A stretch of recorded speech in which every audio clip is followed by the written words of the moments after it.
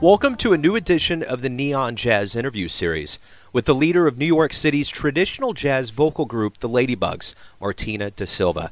On the heels of their first and new self-titled album, this outfit has a unique repertoire of sound, blending favorites from the 20s, 30s, and 40s and infused with an old-school swing, country, and blues. It's a very unique and cool sound.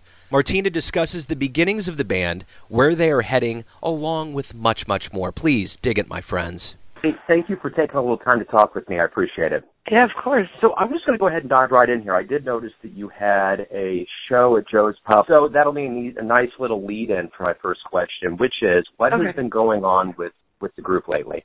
Well, we just released our debut album, self-titled album, The Ladybugs, at Joe's Pub. That was the release show for the physical album. And, the online one is going to be coming out later this month. And, that was many months in the making. We recorded in October, and, we're super excited to finally release it and share it with everyone. Cool. Give me a little bit of a history of the band. When did you form? How did everything kind of lead to this day in July of 2015? Sure. Well, in 2013, in the summer, I got a weekly brunch gig at a place called Hotel Chantel in the Lower East Side of Manhattan, and I put together an all-female traditional jazz band called the Ladybugs. So we started out with just having girls, different ladies that I knew play in the band. I didn't really have a specific group yet. I was just singing. And then, and one day I couldn't find a horn player, so I called my friend Kate Davis, who's a great singer and bassist, and I asked her if she would just play ukulele and sing sort of background vocals and harmony with me, and she did it, and it was sort of like, I felt like I found a kindred spirit at that moment. It was like clearly very magical musical connection we had. So I asked her to join, and then slowly we'd have some other musicians, male musicians, play with us sometimes, and we eventually ended up playing with this group of guys that we have now, and the chemistry was just great. So we kept the name Ladybugs, and now it is no longer an all-female band. What do the guys think about being called Ladybugs? I think some of them are more okay with it than others. I mean, we call ourselves the Bugs. I mean, they're cool with it. It's very sweet, pretty music, and it features female vocals. So, yeah, I'm fine with it at this point. I was wondering why there wasn't maybe an image of Ladybugs as a part of kind of your ensemble. Is it too cliche, or is that something that was ever thought about? I just, honestly, I just thought it was like, I just thought it would be like a little bit cheesy to like have a visual representation of the band. I don't know. I just like the name, The Beatles weren't really represented by an actual like graphic of a Beatle. So I just went that route with it. Yeah, but and the beauty of the Beatles was it was like beat too, so there's really no real way That's true. Kind of capture that whole thing. So maybe I should misspell. No, it's all good. It's all good. I like the way the website's laid out. It has a nice the actual words are nice punching out there. So let me ask about you a little bit. What's been kind of your musical journey? Did you grow up in New York? Where'd you grow up? I was born and raised in New York City, in Manhattan, and I went to performing arts high school called LaGuardia High School, also known as the Fame High School from the movie Fame. And I was classically trained at school there, and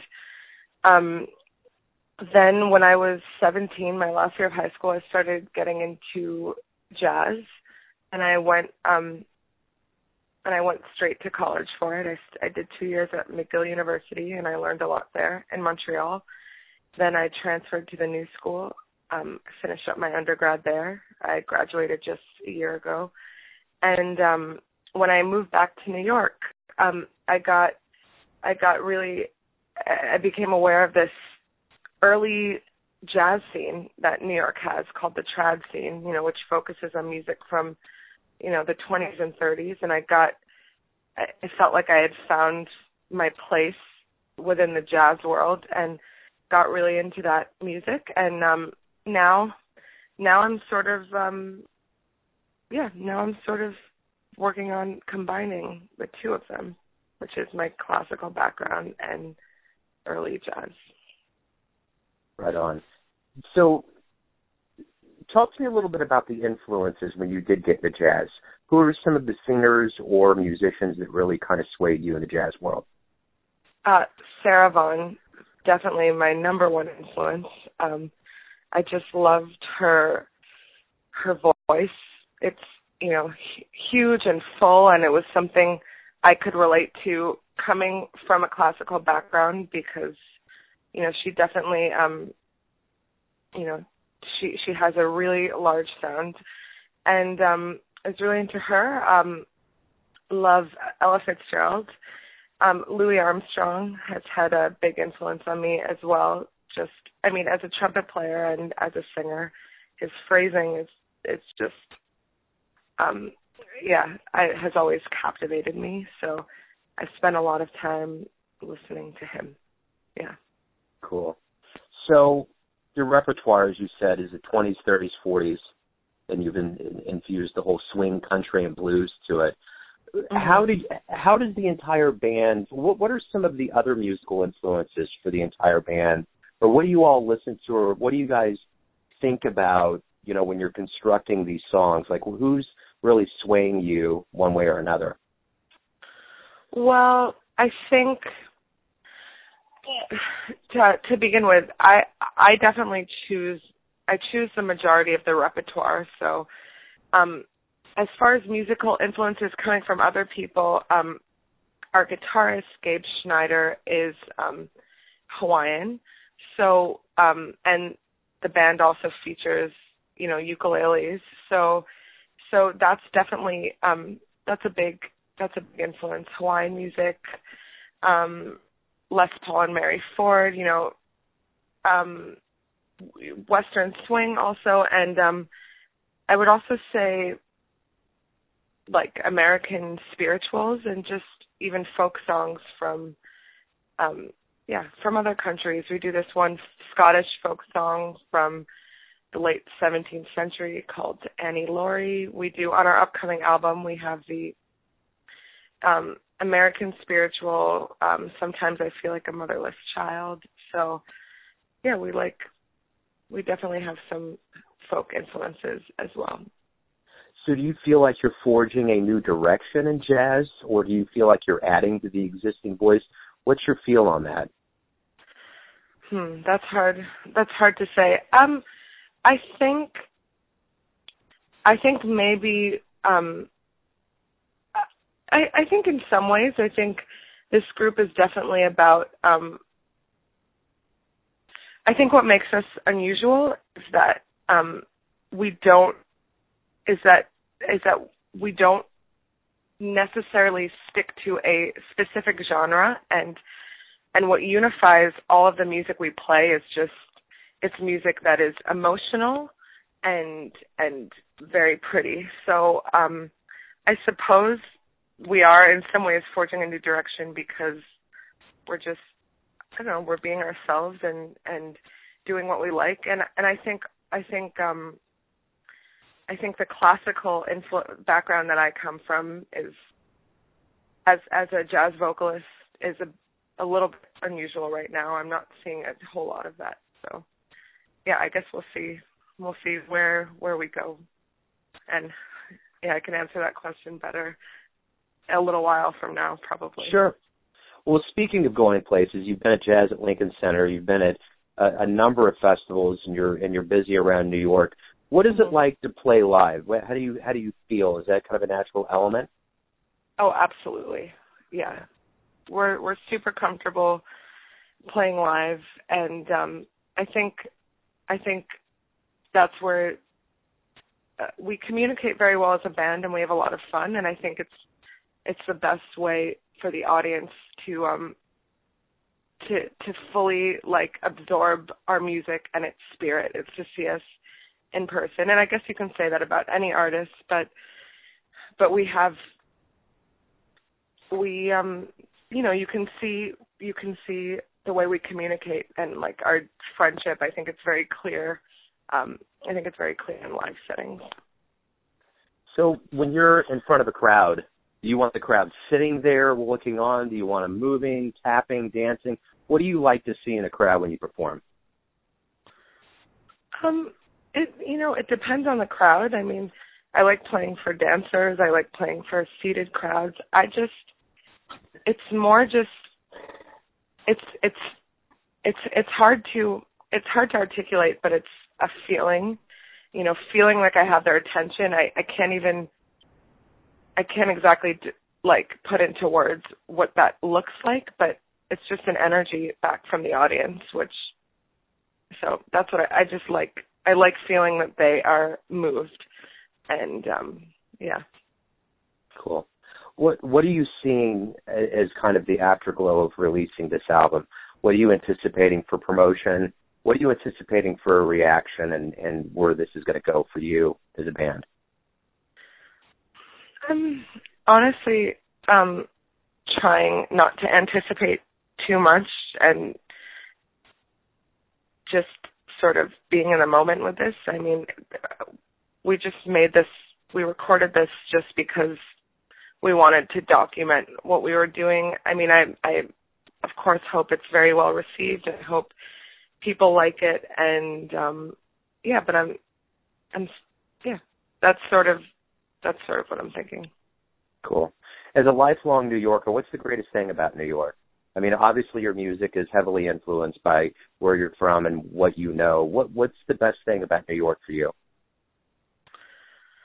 There's so many things. It's so hard to say. I think it's being surrounded by so much incredible art. Not only music. I grew up, in a family of visual artists, so it's getting to be around so much incredible work, and I'm inspired by all of it, by theater, by visual art, dance, and it's nice to have access to all of that.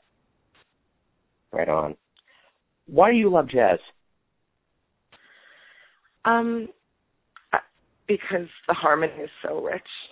I mean, I love jazz. It's just, I love jazz because for a lot of the same reasons why I love classical music. I think it's very engaging, intellectually stimulating, emotional music, and it challenges me. Cool. If somebody, you have a show coming up and it's in a newspaper or a weekly, and somebody was to open up and they would see a picture of the band and they would see the Ladybugs live, what would you want to put in there, or what would you want to say to somebody to convince them to come to give you a shot to see your show?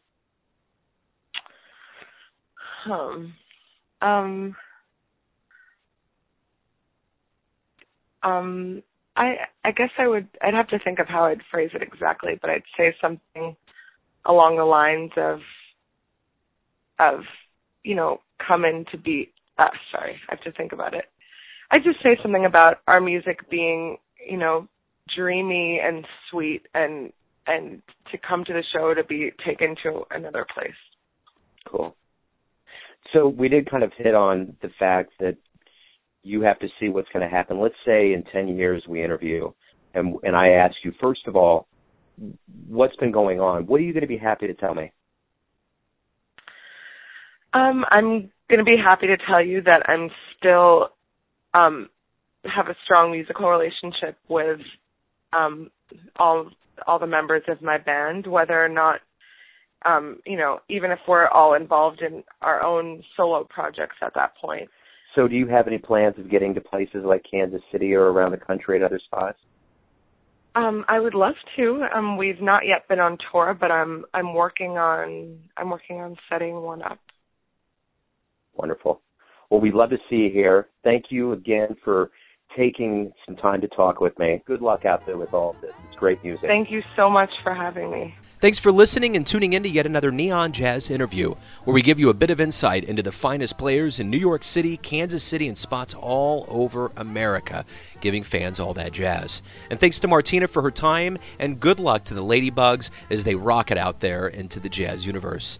If you want to hear more interviews, go to Famous Interviews with Joe Domino on the iTunes Store, or visit theneonjazz.blogspot.com for all things Neon Jazz.